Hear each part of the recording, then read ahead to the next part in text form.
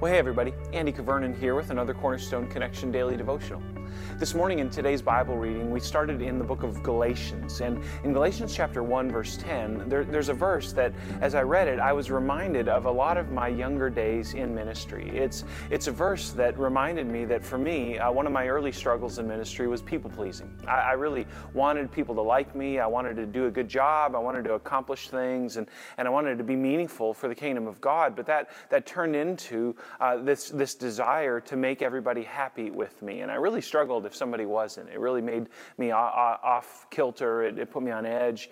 And there were many times when I did things as a leader that some people didn't like or didn't agree with. And it caused me some consternation when they voiced that. And I didn't really receive it very well.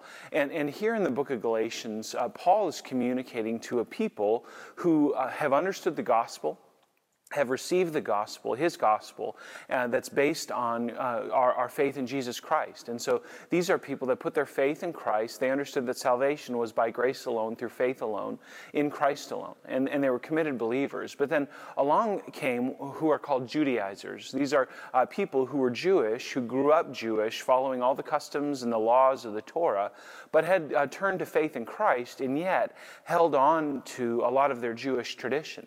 And these people came to town and they saw the Galatians that were uncircumcised, and they started putting them down. They started telling them that they were less than in their faith because they weren't Jewish enough.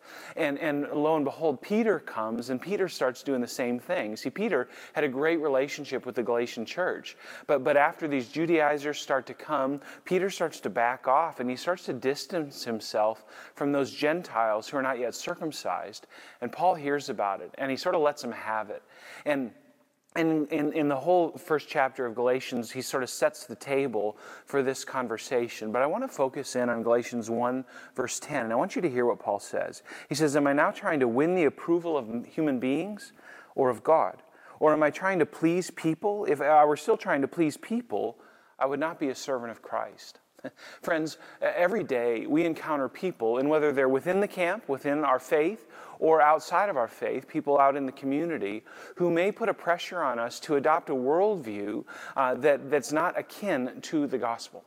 And inside the faith, maybe inside the church, we can put pressure on each other towards legalism, towards emphasizing minor points of theology that aren't part of the core gospel. And we might draw litmus tests there and say, if you don't agree with me on this very specific thing, you're not in the camp, you're not a Christian.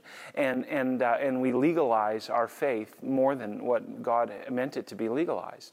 And for those that are outside the faith, they might say, if you don't agree with us about contemporary issues, about sexual ethics or gender issues, if you don't agree with us about all of these X, Y, and Z things, then you're not a good part of society. And so we feel pressure both ways.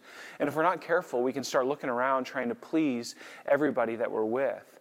What Paul says here is, look, there's one person, there's one audience that you have that matters the most, and it's your audience with God. Are you trying to please men, or are you trying to please God?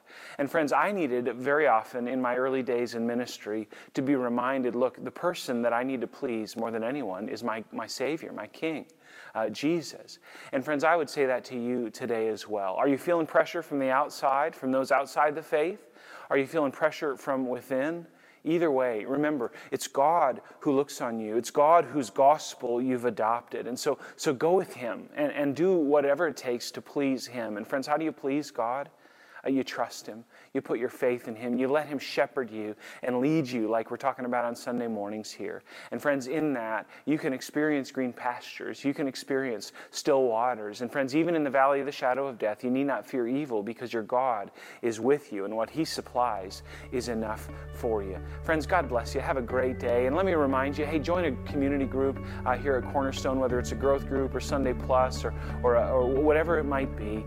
Please come on in and have a great time and grow in the faith together. And by the way, men, if you're listening to this before this weekend, on Saturday, we're going to have a great time with Steve Sonderman. I hope to see you at the bonfire. And God bless you, friends. Have a great day.